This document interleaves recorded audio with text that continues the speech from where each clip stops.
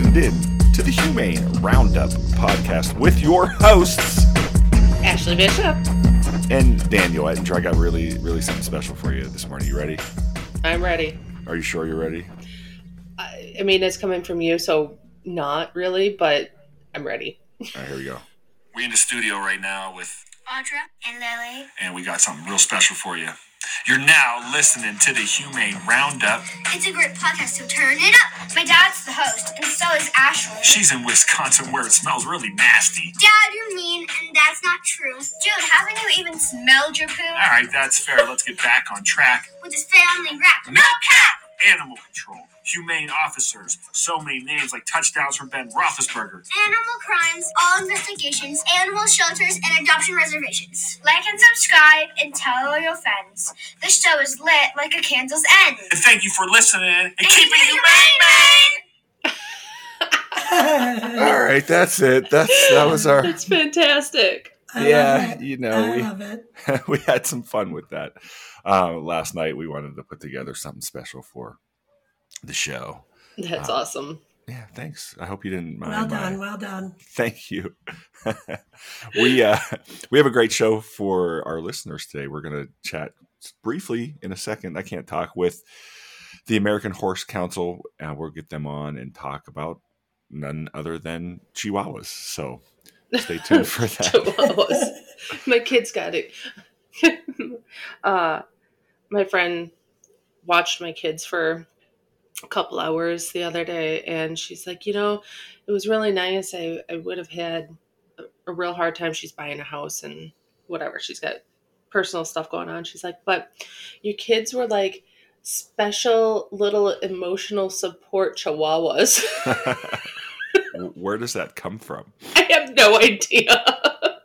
I mean, they're small and they're sassy and they don't ever stop talking. Chihuahuas are constantly barking. This is true. It actually fit very well. Did they try to bite you? They did not. But I have met a couple nice Chihuahuas here and there. Yeah, same. And once Little you pick them land up, they're sharks. fine. Yeah, piranhas. Yep. Well, let's jump in. Let's introduce our guests. We have Ashley Harkins and Emily Stearns with the American Horse Council. Welcome to the show. Good morning. Thanks for having us. Yeah, we're excited to have you and really talk all things horse. Truthfully, I think it's something that we deal with a lot of officers. It depends on kind of the jurisdiction, but a lot of officers do. And it's good to have you on to chat about it. So we'll start with you, Ashley. Why don't you kind of just give a quick bio, let our listeners know kind of what you do and who you are. Oh, absolutely. So I was one of those kids that went to school thinking, I'm going to be a vet. This is great. And I did 4 years up at UVM. And I was so burnt out. I ended up working for a large scale humane organization in Massachusetts, and absolutely fell in love with the work. They had a law enforcement department there.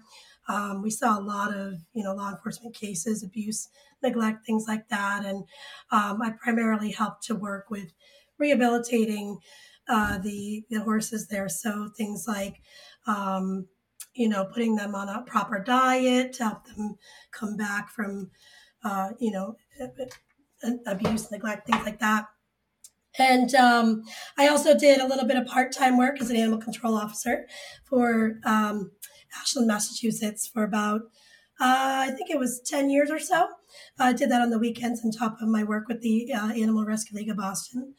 And ended up leaving both of those when I went on maternity leave and worked for part-time now for the United Horse Coalition, which has been fantastic. It sort of culminates in this passion of mine, and that's helping owners to care for their horses properly. Awesome. And so it sounds like with the ACO experience, you did that on the weekends. I did, yeah, part time. Wow. We'll jump back into that here in a second, but we want to have Emily introduce herself as well, and then we'll just start rolling with some questions.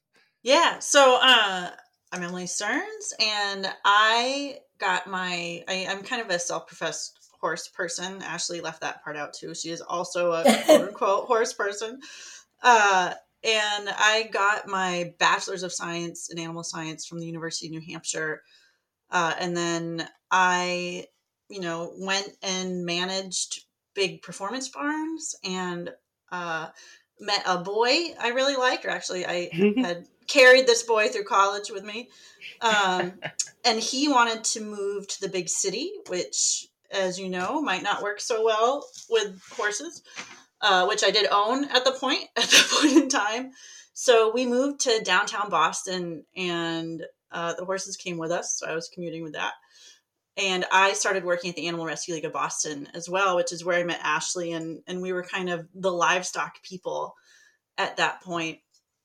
And I made the decision to go back to school and get my master's of science in equine science, at which point after that, I got hired by the American Horse Council to manage the Equine Welfare Data Collective. So that is my full-time gig at the moment. But working with Ashley when we were hiring for a director of the United Horse Coalition through the Horse Council, she was on my mind because I knew with her ACO experience and her horse personness, this is something she was going to really excel at. So you can say she's crazy. It's okay. The good crazy. Differentiate. Also, not to be totally selfish, I just really like working with her. A good team. So I've been working with Ashley on this. I got hired to manage the research aspect, the Equine Welfare Data Collective, and about 4 years ago, and we brought Ashley on to be the overall program director of the United Horse Coalition 3 years ago, Ashley, pre-COVID. Yeah, definitely. 2019. Yeah. And we've just been kind of this dynamic duo for the past 3.5, 4 years, and it's been a really wonderful ride, kind of, no pun intended, working together and kind of bringing our humane care passions and working with horses passions into one place. So who's the horse and who's the jockey? Oh, that is a very big question. Or do you take turns? Here, wait. Yeah, definitely take turns. You don't need to answer that question. Talk a little bit about the American Horse Council. So, Ashley, you're the director of the United Horse Coalition. Is that how is that different from the Horse Council? Yes. So UHC is actually one of the programs that the American Horse Council runs. And Emily's program is which is the Equine Welfare Data Collective, is a program of my program. So all sort of related. But what UHC does is focuses on basically trying to help owners keep their horse safe at home with them. So we try to provide resources for these owners in the way of right now we're running what we call the UHC Equine Resource Database, and what that is an online database of about I think we're up to 1,200 rescues and sanctuaries right now, but that's probably going to drop once we run an audit to more around, we're guessing, maybe around 900 or so. And this database also includes things like safety net programs or assistance programs, basically anything that we can identify nationwide that will help an owner keep their horse safe at home, keep them out of a situation which could put them at risk for abuse or neglect. So when I say safety net programs, those are things like, hay and feed programs, vet assistance, castration clinics, even things as like euthanasia and helping owners with the remains of their horses. So wait. Is this resource available for ACOs across the country? How does this work? Yes, it's all free and it's all online. Hold on. This has been our baby. Yeah. All right, really quick. I love this. Love this. I would be throwing mad heart emojis if this was text right now. So how does somebody get in touch with you or the coalition? Yeah. How does this work? So as an officer, I have somebody that need some assistance because horses ain't cheap, how do we get in touch? So what they do is they can go either directly to the website, and it works sort of like a directory. So what the owner or the animal control officer would do is go to the directory, and they put in the state which they reside and the type of program that they're looking for. So specifically, I like to use hay and feed because that's the top resource that people look for. And they would put in, I'm looking for hay and feed resources and the state that they're in. And we will populate the results with any programs we're aware of in their area that might be able to help them. But what I also tell people to do is to don't limit themselves to just the hay and feed resource. Back that up a bit and actually go and look at what rescues and sanctuaries are in their area. So broaden that search and reach out to those rescues and sanctuaries and ask if they have any programs available, because sometimes those resources may not be in our database yet. So if they don't have success with that, we also tell them to reach out to us, because sometimes we can network with some of our partners to get them the help that they need. Okay. That's awesome. I'm going to buy a horse now. We do offer as well on our website good educational materials for free on if you're thinking about buying a horse, what you should be considering. All right, talk about that, Emily. That's a good thing for people to understand. Yeah. So, and this part is Ashley's wheelhouse, but I can also talk about it. So she is our writer, graphic designer, website manager extraordinaire, and she's put together these free resources, basically like booklets of if you're thinking about buying a horse, the costs you need to consider, your options, how to safely source a horse, so making sure you're not getting scammed, and also, it's all really just an informational aspect, so we can help you understand what you're getting into financially and making sure you're not ending up in a situation where you buy this horse and 3 months later you're looking for help rehoming it or getting hay or something. And when you say scammed, like getting a Great Dane instead of a horse? Is Yes, but also, we talk a lot about to people where they're sourcing their horse from. Okay, that makes sense. Yeah, and a lot of people, you want to make sure, telling new people you're bringing a professional with you, not just going at it on your own, because you don't want to end up with something that's unsafe for you to handle. Sure. What? Sure. Horses are dangerous animals? We see that a lot. We see that a lot where owners get in over their heads and then, other individuals need to step in to help them. And we're trying to prevent that as much as we can. We want them to be making responsible decisions as a horse owner. One of the other big materials that we have out there lately that seems to be picking up steam is we do a lot with estate planning as well. So helping owners to sort of think about in the back of their head, what happens to your horse if something happens to you? So, if you lose your job or God forbid, end up in the hospital, do you have a backup plan for that horse? Because one of the top reasons, and I'm sure Emily can tell you a little bit more about this. This is her wheelhouse. But when we look at the data behind why these horses are ending up in rescues and sanctuaries, 75% of those horses that are coming into the rescues and sanctuaries that have participated in the Equine Welfare Data Collective are showing that they're ending up there due to reasons having to do with the owner and not necessarily the horse themselves. So, reasons such as owner's health or the owner's finances.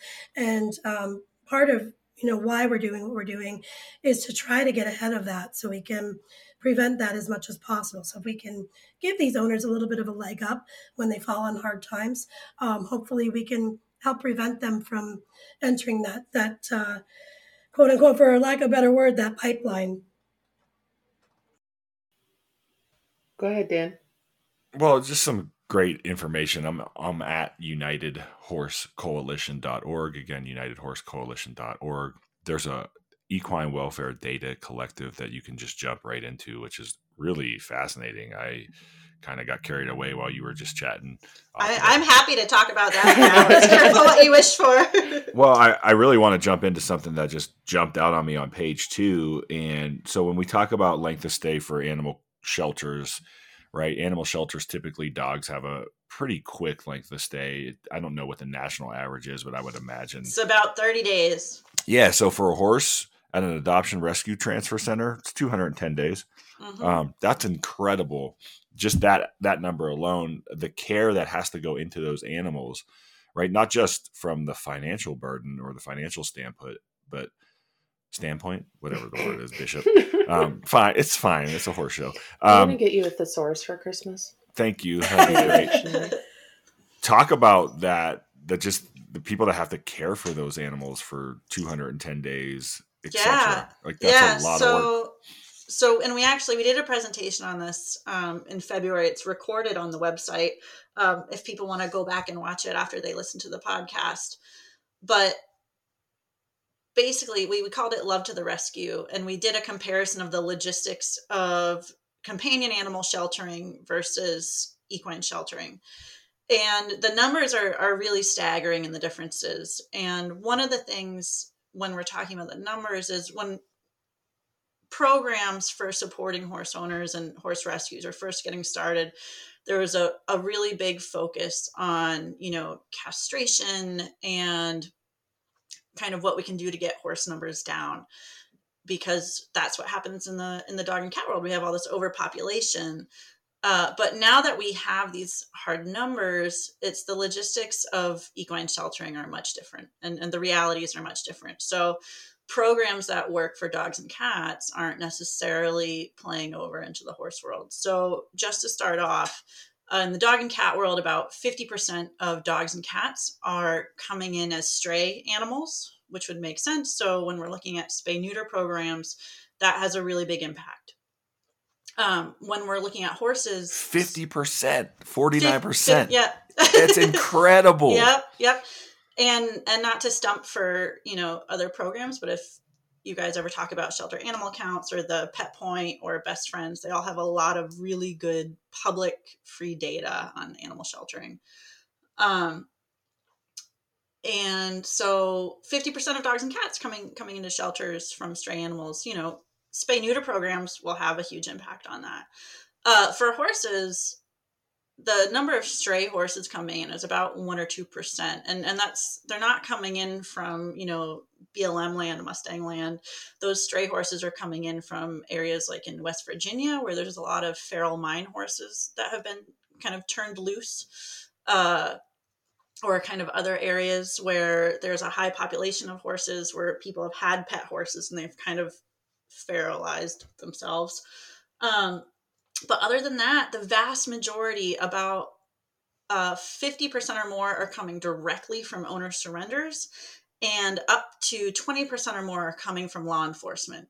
So that is a hugely different kind of logistical problem to solve compared to dog and cat programming. And then when you're looking at length of stay, we're averaging 30 days for small animals and 200 to 300 days for horses. So logistically, when horses come in from law enforcement, we're looking at, by the time law enforcement takes a horse, something has gone, pretty extreme. They're either a 1 or 2 maximum on the body scale. Living conditions are either dangerous or a public health hazard, something like that. Law enforcement doesn't want to take your horse. They don't even necessarily have the facilities to take your horse. So these law enforcement horses coming into shelters need a lot of supportive care, and that takes a lot longer than it does in dogs and cats. Absolutely. Especially just if you haven't dealt with a horse case, and I've dealt with a few, the idea or concept that it's going to be a quick fix is not no, something that yeah. happens. And Ashley and I have been on several horse confiscations, and not only is it logistically difficult, you need to organize horse trailers, you need to organize handlers to get horses off the property. counties and cities don't have facilities for horses. So they're networking with local shelters, or even I taught at the University of New Hampshire for a little bit, and they had taken some ponies from the local law enforcement because law enforcement didn't know where else to send them. So it's a lot of networking, and again, it's just a massive resource load. Right. Even Yeah. with the financial strain, especially for a rescue or sanctuary. I know there was a large scale case in 2014, and because, as you guys are familiar, these animals are considered property, and a lot of times in the court system, that's the equivalent of a TV. So you're fighting Sure. that in the court system all the time. Yeah. And, if by the time all is said and done, 4 years goes by, and that's a pretty hefty bill for a rescue or a sanctuary or a municipal facility to take on. So, Sure. For cases to get to that point, it's got to be extreme. Well, we lost Bishop. She is having some technical difficulties. So, Ashley, Oh, no. Ashley, you're going to have to just fill in as the other Ashley. All right. I'll do my best. But we'll see if we can get her back on the show. If not, I'm sure she can message me some good questions. I did have a thought or a question, or not even a question, something that we do in Colorado, which is an interesting thing. And it's done in some states. I don't know if you have that where you are, but let's say there is a law enforcement investigation for a neglected horse. We can issue, basically it's a bond statute or a cost of care where they have to pay the cost of the care for 30 days of care. For each 30 days of as care of, see, if Bishop was here, she would keep me in check, of care for the horse, while it's in custody with law enforcement. And it has to be done like within 10 days of the initial impound. And then they have to pay that 30 days like forward. And so that helps with some of the cost, because a lot of times what we see is people just can't afford it. And then they surrender the horse and then it can be moved along in that process a little more quickly. So that helps in that aspect, the cost of care or the bonding statute that allows people to move forward with that. Ash, have you experienced that in Massachusetts? I have not, actually. That's interesting. It is, and it helps. What a lot of times that's what we see. What do you think, or from your experience, what is the most common impound reason? Is it skinny horses? Like what's skinny? Is it okay? Yeah, skinny, and then the other issue, and this tends to happen more in the large scale cases. So when you're looking at several horses, Ashley and I worked. I don't know if you all heard several years ago about the Westport tenancy farmer case. That was over 1,200 animals on a tenant farm. It was several small leased parcels together. They had to call in the ASPCA, and it was just a total kind of team effort of all the surrounding rescues and animal control officers. But one issue there was it had become an environmental hazard. So because unlike dogs and cats, a lot of manure of these horses not being cared for gets left out. And when it becomes kind of overloaded, you're looking at drinking water issues. If it's in a more suburban area, you're looking at general kind of environmental impact issues. So that is probably up there as well. So from the aspect of proper care, like let's just talk about the bare minimum. Let's say I want to get a horse because horses are cool, and I'm not going to get a mini, right? I'm going to get a real, I know my horse. And you're going to put it in your backyard, right? Yeah, absolutely. And back. I'm going to, matter of fact, in my backyard, I'm going to get a Belgian. And, Perfect. Yep. But let's be a golden puppy right away. And a golden puppy. Thank you for coming back to the show. We really appreciate you. I don't know what's going on here today. It's fine. What, like, as minimum care, okay, let's just say it's a warm blood, okay? And I have a small pasture. What am I paying a year? Like for vet, like there's nothing happens. Like I don't need to have anything other than routine maintenance. But what am I paying a year for one Ashley, horse? I just did this math for myself if you want me to talk. And I'm piggybacking off of you, so. Ashley and I both have our horses at home. So This one is going to vary greatly region to region and kind of what the care cost is. So Okay. looking in California right now, your average horse is going to eat about 20 pounds of hay a day. Your what we call a hard keeper, one with a fast metabolism, is going to eat up to 30 or 40 pounds of hay a day. And for one hay bale right now in California, they're paying almost $30. So you're looking in areas of drought and with limited backyard pasture, you could easily spend $30 a day on a horse. And that's if you can find quality. That's if you can find quality hay. Where I am right now in Massachusetts, I'm very blessed. I can graze my horses at home. So that's free. But also in the winter and right now that the grass is dying, my hay is about $8 a bale. I'm getting it locally. So for me personally, I'm looking at about $300 a month with 3 horses at home. $300 a month total, so about $100 a month a horse in hay and grain, on top of with an absolutely healthy horse, which if all my fellow horse owners out there know, doesn't exist, but an absolutely healthy horse with my local veterinary costs, and that's something else that can kind of vary greatly. But for vaccines and dental care, I'm looking at $2,000 a year per horse just for preventative care. And then for farrier work that needs to be done every 6 to 8 weeks, depending on the living situation and if the horse has shoes or not. My barefoot horses, that's $50 a visit. And my horses with shoes, that's $200 a visit. So I tell people to plan for $10,000 a year. And that's not being exaggerate. Talk about talking too much pie. That's not an exaggeration because $10,000 a year is going to be your bare minimum for feed, farrier work, fencing repair, general basic supplies for your at-home first aid kit, which you are going to burn through, very quickly.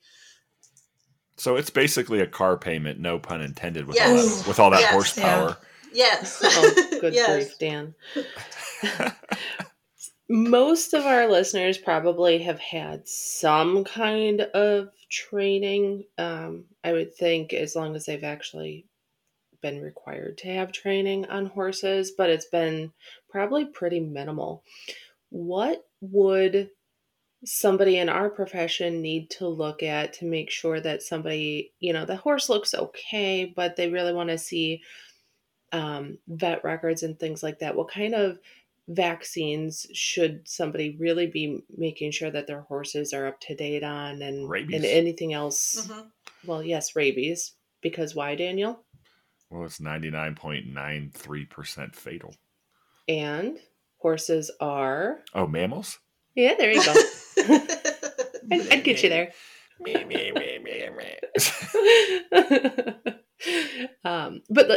But seriously, like what are the basic bare minimums that we should be looking for to make sure that horses are getting? So that is going to be state dependent. States really vary on their vaccine requirements. Some states require rabies, some states don't.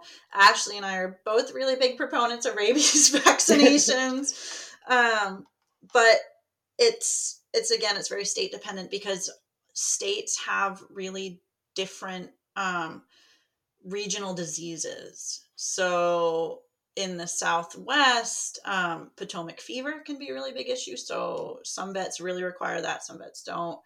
But the bare minimum I would say is flu rhino is usually the go-to.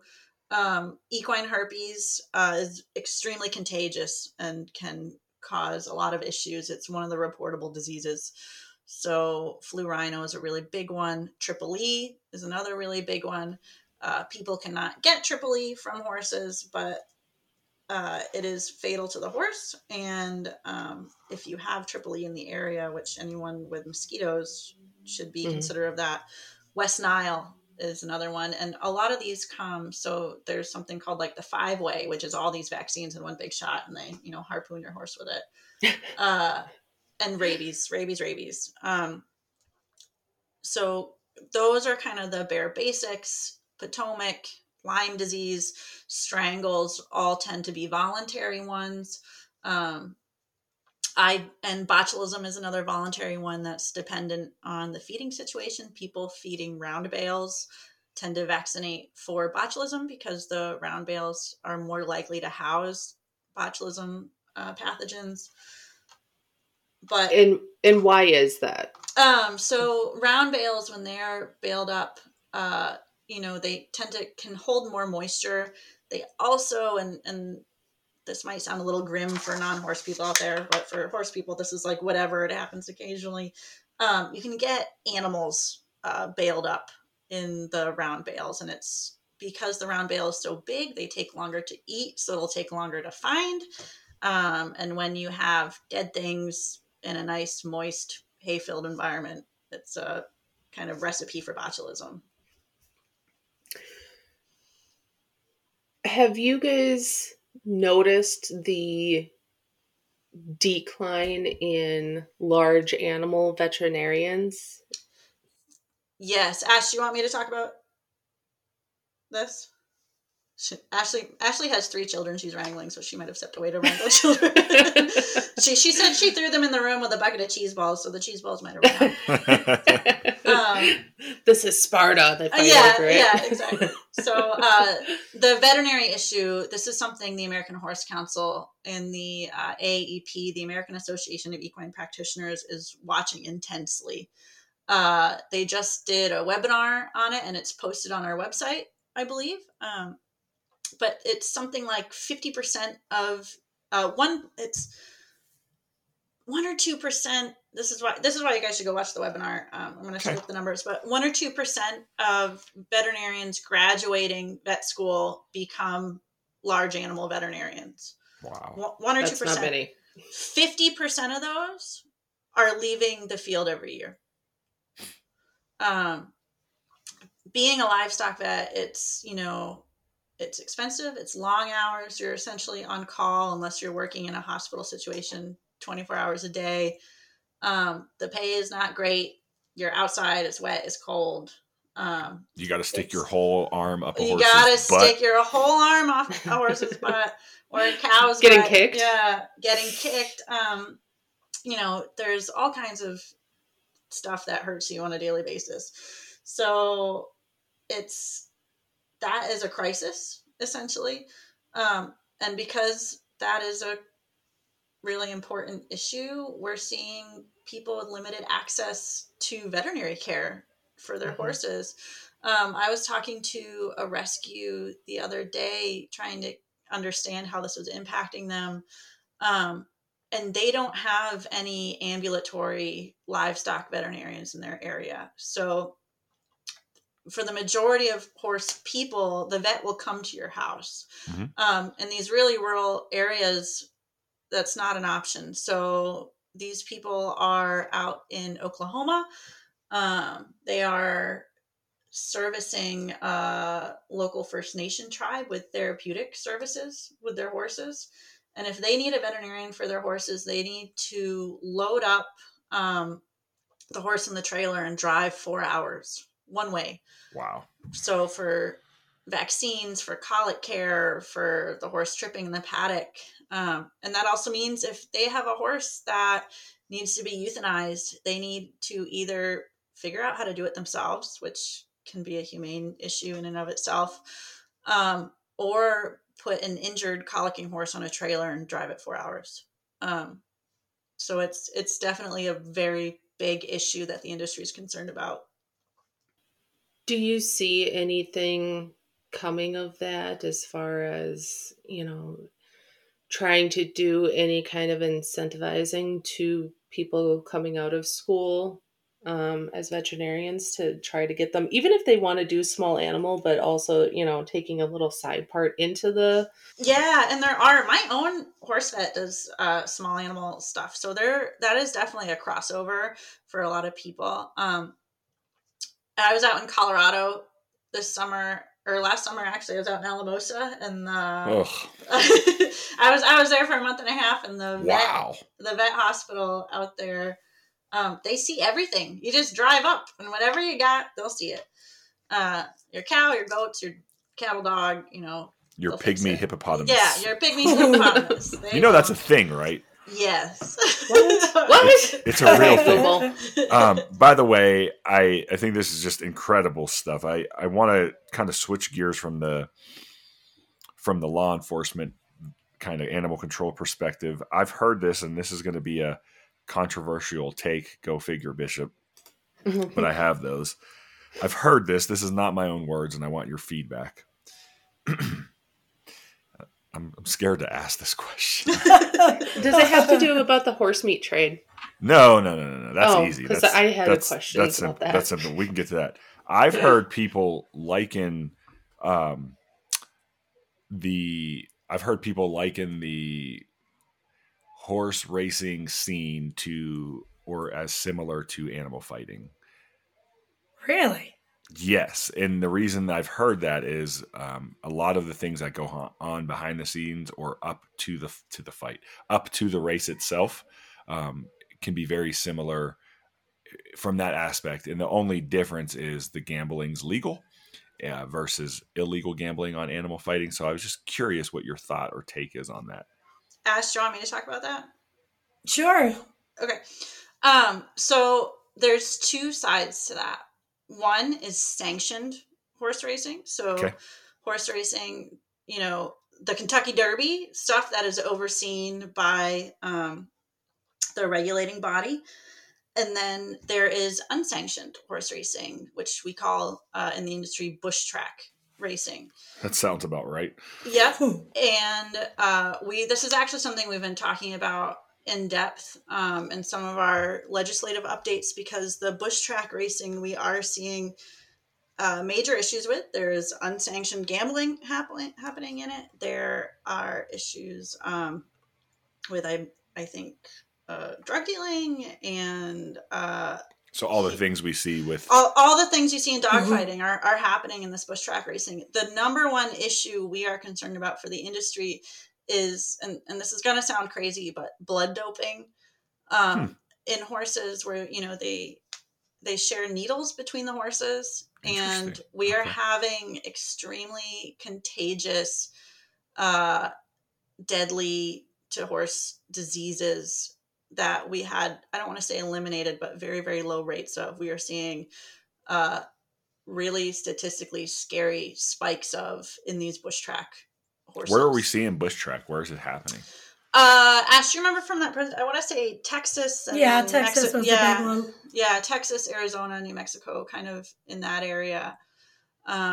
So what people don't realize is sanctioned horse racing is actually very, very heavily regulated and has a ton of oversight.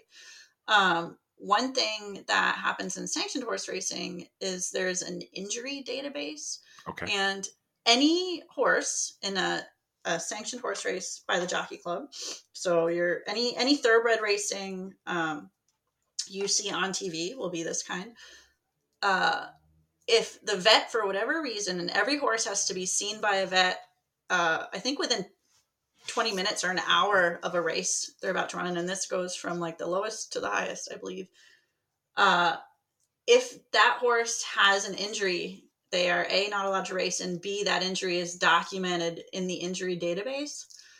And so if that horse pops up again on a vet's radar, they look them up in the database. And if they have kind of multiple pings in the database, they have the discretion to, pull them from the race much easier than, say, a horse who has never pulled up.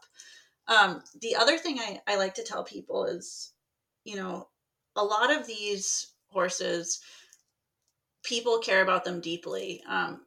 A, because there's a lot of money on it. So you're not going to want to race a horse that's going to break down. So just from that kind of logistical standpoint. B, horse people are very, very passionate about their animals. You just described animal fighters, though, right? In the same aspect of people love that same animal because it either wins or cost them a lot of money to buy, right? And so I'm not saying that they are identical. I just think that when I've heard that, and I believe, I don't want to say who it was because I don't know if they're still with us as far as an opportunity for them to give more insight. But I believe what they meant and said was like a lot of the same things happen as far as trying to get their animal ready for the fight, etc. And I think the difference, and I don't know, I've never been to a derby, so though, you know, even though animal fighting is illegal, a lot of things happen where, you know, it's regulated, right? They have referees, they have people that, you know, they weigh in the animals, they make sure that they're not, you know, have anything on their fur, like every, you know, especially dog fighting, not cockfighting, but they're given baths to make sure there's no residue or anything, so they can't. Yeah, but they're not legal veterinarians doing this. Yeah. You don't know that. Whole body. You don't know that. Well, okay. You don't know that. There In are veterinarians. most cases. There are veterinarians involved in that. So I just think it's a controversial, interesting take. I'm not saying that horse racing is anywhere near, because I don't know. I just heard that once and thought it was really just an interesting concept. I think with horse racing too, with sanctioned, you have a lot of public accountability Yes. now, and they're looking closely at that. And I There's think the industry also- has come a long way. I would say the overarching goal, you know, dog fighting, there is intent to harm. That is the goal of the sport. Horse racing, the intent is not to harm. The intent is everybody makes it across the finish line happy and healthy so they can race again another day. That's a good perspective. Yeah. And I would say those are two very different goals. And so when your goal is to have your horse make it across the finish line happy and healthy to try again tomorrow, you're going to treat it very, very well. And you're going to do your best to keep it healthy and happy. Sure. Yeah. To kind of stay along this line, what about rodeos? Sure. So I would also say too, the whole goal of working with horses is to keep them happy and healthy.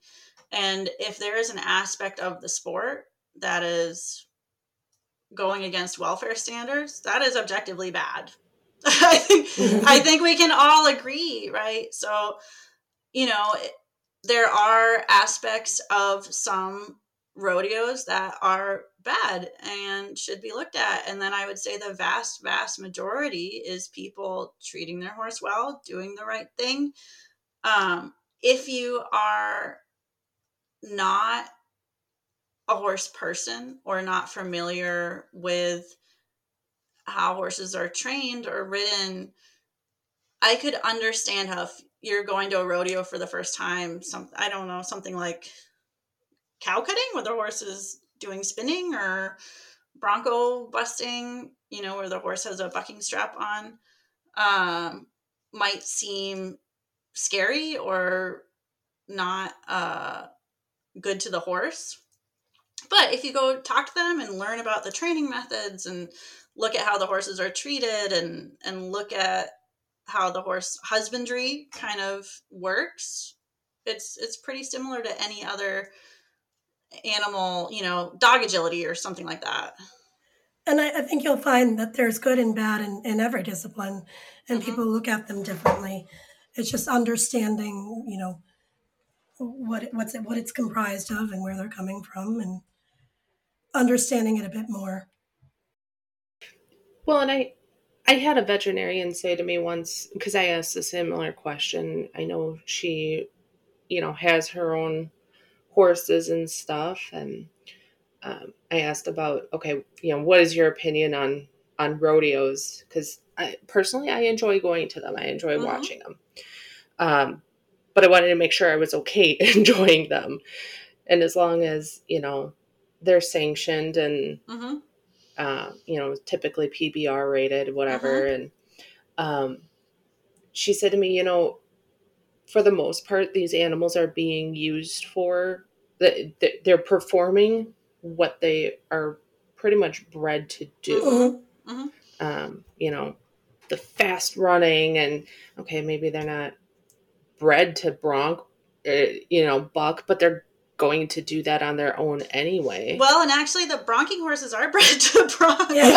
The bronking horses, I think people think they just kind of grab any horse they can for $100 out of the slaughter pen and, stick them in this big scary arena and, shock them or something. But they're just like the bulls, where these horses are high dollar horses that are bred for bucking. They're very well taken care of. And the bucking strap is a strap tied around their belly. People always talk about, they tie a strap around their bits. I'm like, no, they don't. They really don't. I promise they're not doing that. That's they a whole have a different job story. to do like any other horse. Let's rein it back in. No pun intended. Oh my goodness, Dan. I'm just really? killing it today. I want to talk about some fun stuff. I want to talk about miniature horses and their service animal designation. Oh, good grief. No, seriously, is that something Oh. that you, like, the both of you have experience with? How like, I guess, What do people use them for? I think it's Mobility? adorable. I Yeah, don't I have mean- any experience with it. so mobility, right? I've seen them they're used for mobility, and then sometimes seeing eye horses, which I know That's is so a cool. really weird thing to think about. But for the couple of instances I've seen for seeing eye horses are people and I'm going to totally botch this up. I believe they're Muslim or Islamic and can't have dogs in the house. Okay. So they have a miniature horse, and there was a documentary about it. I wish I knew the name of it, but Who's cleaning up the mess in the house? so great question. They make like diaper bags that attach to their butt. But also horses are really tight. This is going to sound weird. Horses are really tidy, and they can essentially, I don't want to say be litter box trained, but if you start putting all their poop in one spot, they're going to go poop in one spot. They're like humans. Yeah, there you go. I think it's fascinating, and just the concept of having a horse as a service animal. I just want to see one like on an airplane. That would make my day. I like the little sneakers they put on. Yeah, I Oh know. yeah, they're super cute. So are they horses? Yes, they are horses. They are not ponies. They're A miniature horse is an actual is an horse. actual horse. Yep. Oh, that's so fun. I think, just the concept or idea of how amazing horses are in general. I think we've lost sight of that in the TikTok, YouTube, social media, just the era of everything. Horses were everything to our like development as a country, right? Mhm. Not only from the aspect of like being able to get around quicker, they did all the work on the farms, right? They were out Mhm. there pulling plows, etc. And so I just think that, we've gotten a long way from that because we don't need them in that realm anymore for the most part, unless you have land and you still want to use like maybe you're Amish or something. I don't know. No disrespect to my Amish people. Shout out. I just think that it's like an incredible animal. And if you can afford to have one and can afford to, just keep one, they're a blessing in that aspect. So shout out to the horse owners. You're not as crazy as people think you are. And if you are, it's okay. We're with you. Yeah. and I told you, Dan. They know. No, the other thing is like, I think it's important for us as, animal control, however we're defined, is to keep that in our mind. Like, they're special. So when you go out there and you're dealing with someone and their horse, though in your state it may be considered property, it's not to that horse owner, right? It's their family member, or it may be a working animal, etc. This question for the two of you: are horses pets? Oh No. They're livestock. Yeah, so this is actually a very kind of big ticket item for us at the American Horse Council. Horses are livestock. That's for a lot of reasons. We have a nice flyer that sums it up at horsecouncil.org. But for so many reasons, many of them, if you just break it down, simple logistic reasons of keeping horses, they're livestock. You need the land to keep a horse, and that comes with agricultural designations, which require a livestock designation. And that's the point of what I'm Mhm. saying is like it, even though they're considered livestock, they're still part of that person's family, right? You both have Yes. horses. You both Yes. Yep. probably Yes. like your horses more than your children, it sounds like. They are part of the family. Yep. No, but they are. They're part of the family, and it means a lot. And so I think for animal control, sometimes it gets a little murky when It's dealing with those hard, yeah. investigations. Yeah. And I think I would just remind, I mean, Ashley and I both have much love for our animal control officers out there. Horses live a really long time. So you could be dealing with someone who's elderly and is caring for their 30 to 40-year-old horse that is now, they are both in decline. And they could easily have owned that horse for 30 years. Sure. So it's such a delicate Right. track to walk.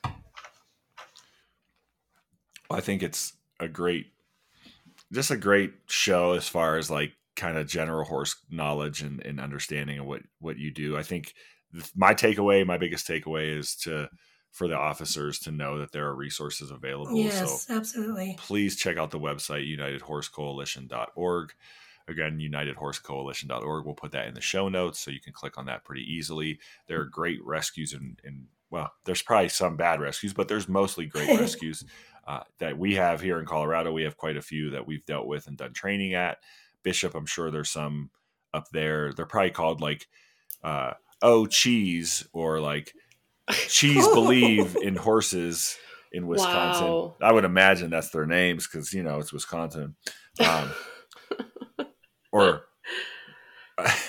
so get involved with your rescues and, just reach out if people have questions for you too. Lean on them. Lean on them for help. And we tell people, if you even just need help connecting with your local rescue to network, Ashley and I, it's the United Horse Coalition is just the two of us. So if you email us, you're going to get one of us, and we try to respond within 24 hours. So what's the email? UHC@horsecouncil.org. Okay, cool. We'll put that in the notes. Emily's is EWDC. That's easy. Is someone making chocolate milk? What's going on? It sounds like a dog drinking water. Oh, he's like slurp, slurp, slurp, slurp, slurp. Do any of your horses ever come in the house? Ooh, No. No. I have two Great Danes, though, so they might as well be. All right, cool. Cool. Those are your miniature horses. Yes, those are my house horses. That's so awesome. All right, well, Bishop, do you have anything else before we round up the show? Oh my, no. I'm on those puns today, son. Wow. No, we need to get you off. Get off your high horse. Oh, okay. I see how this is going. Oh. But Ashley and Emily, was there anything else that you had that we didn't get to in this episode? I think that was most of it. Yeah, we're here to help our fellow animal control officers. I've been there. If you need help with networking and resources, definitely don't hesitate to reach out to us. Awesome. Yeah, and we just appreciate your time today and really want to learn more as we continue to do these episodes. This is 154th, and this is I feel embarrassed to say that this is the second horse show that we've done, so we've neglected the horse topic. Careful what you wish for. We're happy to come chat anytime. I know. Yeah, I think we'd like to get you back on next year and just continue these great conversations about how you can help, what resources are available, some of the stats and studies that you've done. I think is really eye-opening for our listeners. So we have all of the data is published for free on our website, so definitely check it out.